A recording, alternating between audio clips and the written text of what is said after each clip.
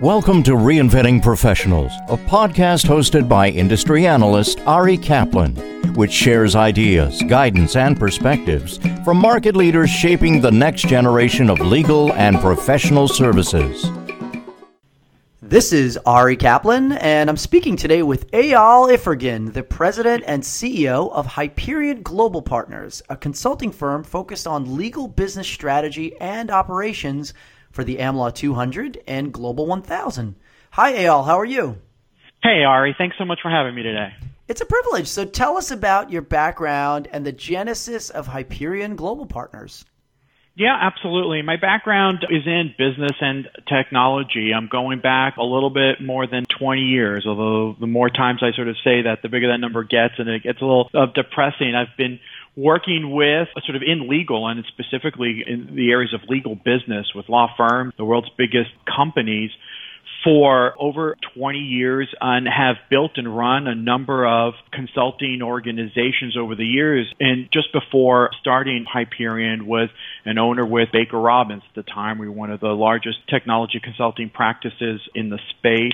We sold that to Thomson back in '07, and shortly thereafter, I left to start Hyperion as a consulting practice focused specifically on legal, business, and operations, what we like to call practice management. What issues are your clients most concerned with today?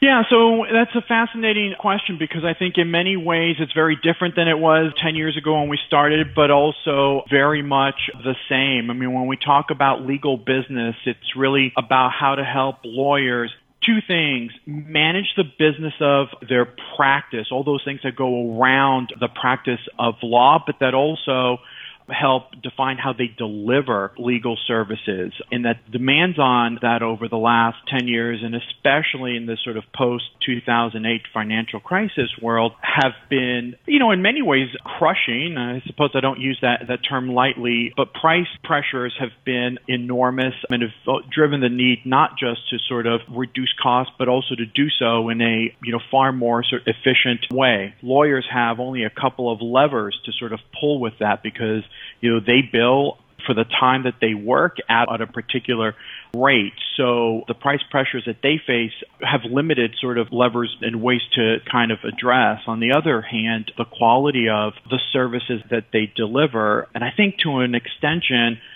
the value that they have to deliver in that have come under sort of a lot more scrutiny. So we're looking to sort of, in many ways, squeeze more water out of that rock and deliver better services. And so a lot of what we do is help our clients sort of understand what the formulas are for doing that. And in many ways, also shifting the conversation, including showing them the number of additional levers that they have at their disposal to really tell better stories about the work that they do, the importance of, sort of legal service and the role that it plays more broadly in the businesses that they serve and of their clients. How do you align the application of technology with your consulting guidance?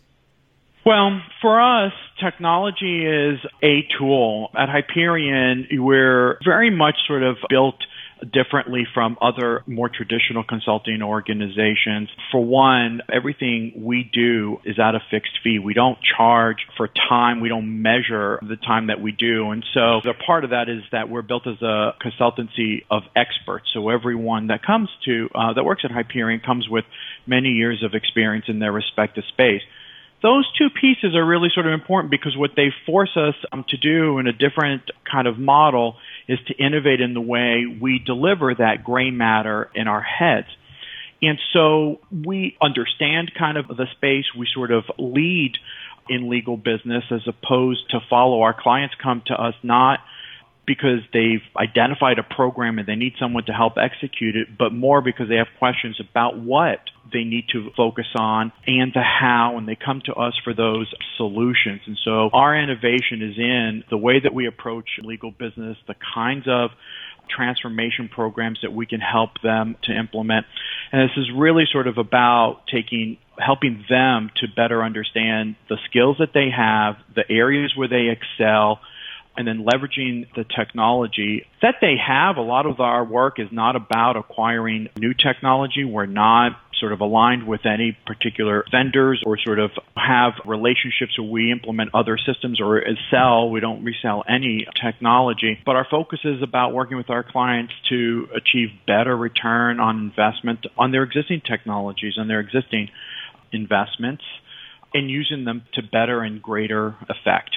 A big part of that is about leveraging the capture of the information that they have, right? Sort of a lawyer's intellectual capital and a firm's or law department's inventory of intellectual capital to better effect, especially to tell better stories about the work that they do and to better sort of understand their own experience, their own areas where they do really well, but also areas where there's room for improvement and how to, one, identify them and then, do something about that, but then also to tell stories about how they deliver value. So as an example for that, today, general counsels sort of struggle with managing spend, and that's kind of the biggest sort of lever that they have to pull where all the pressures sort of come in. And in talking with their firms, they often, the analogy I like to sort of use is that they are focusing efforts on whether they should be spending $5,000 or $10,000 on a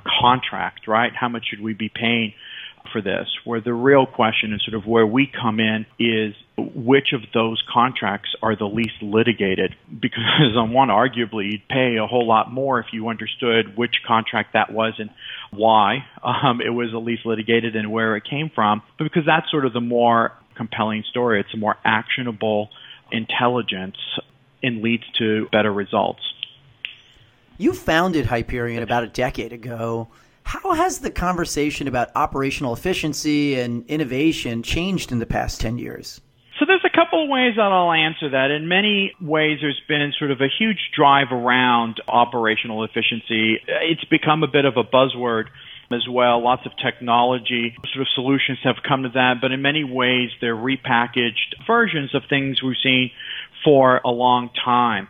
But there's a couple of really important shifts that, especially over the last couple of years, have come up. As a part of what we do at Hyperion, we also run a research practice. It's an analyst-based group that's focused on research and advisory for the market. So we collect a lot of primary research on what's going on in the market, what sort of is driving sort of movement. We also review, assess, and evaluate all the leading systems. And one of the things that we've really noticed as a paradigm shift is the move from a vendor-driven market that for the better part of the modern legal technology area of the last 20 years, the market was driven by the solution providers who created a system and brought it to market, and that the buyers sort of had that as a menu of options to buy from, and that sort of defined it.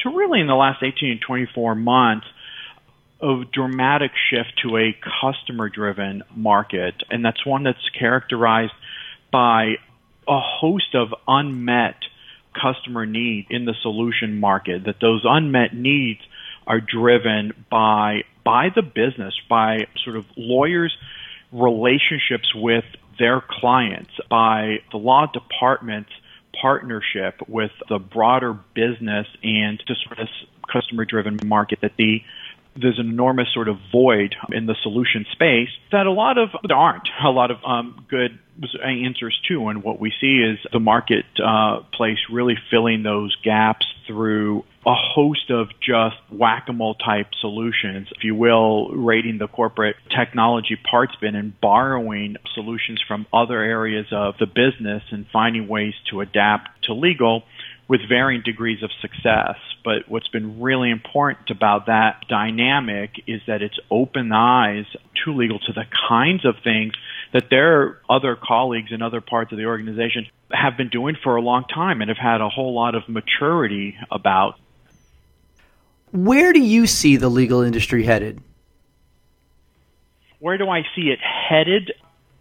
I mean, I think that we're going to see growth or sort of maturity in legal on an operational basis. I mean, there are, on the one hand, a number of new models emerging that are a direct result of maturity in technology. As an example, HTML5, just sort of like a core sort of foundational technology, is really changing the game in terms of the kinds of technology that can sort of be pushed out, and especially in driving adoption of it. So we're seeing new business models, especially in alternative legal service models and an engagement of legal services around the world, including, collaboration models, content management models, in the same way that, the iPhone sort of transformed the way we look at productivity in the form of apps, that the appification of legal technology is creating sort of a whole new ecosystem. Again, not of just technology, but of sort of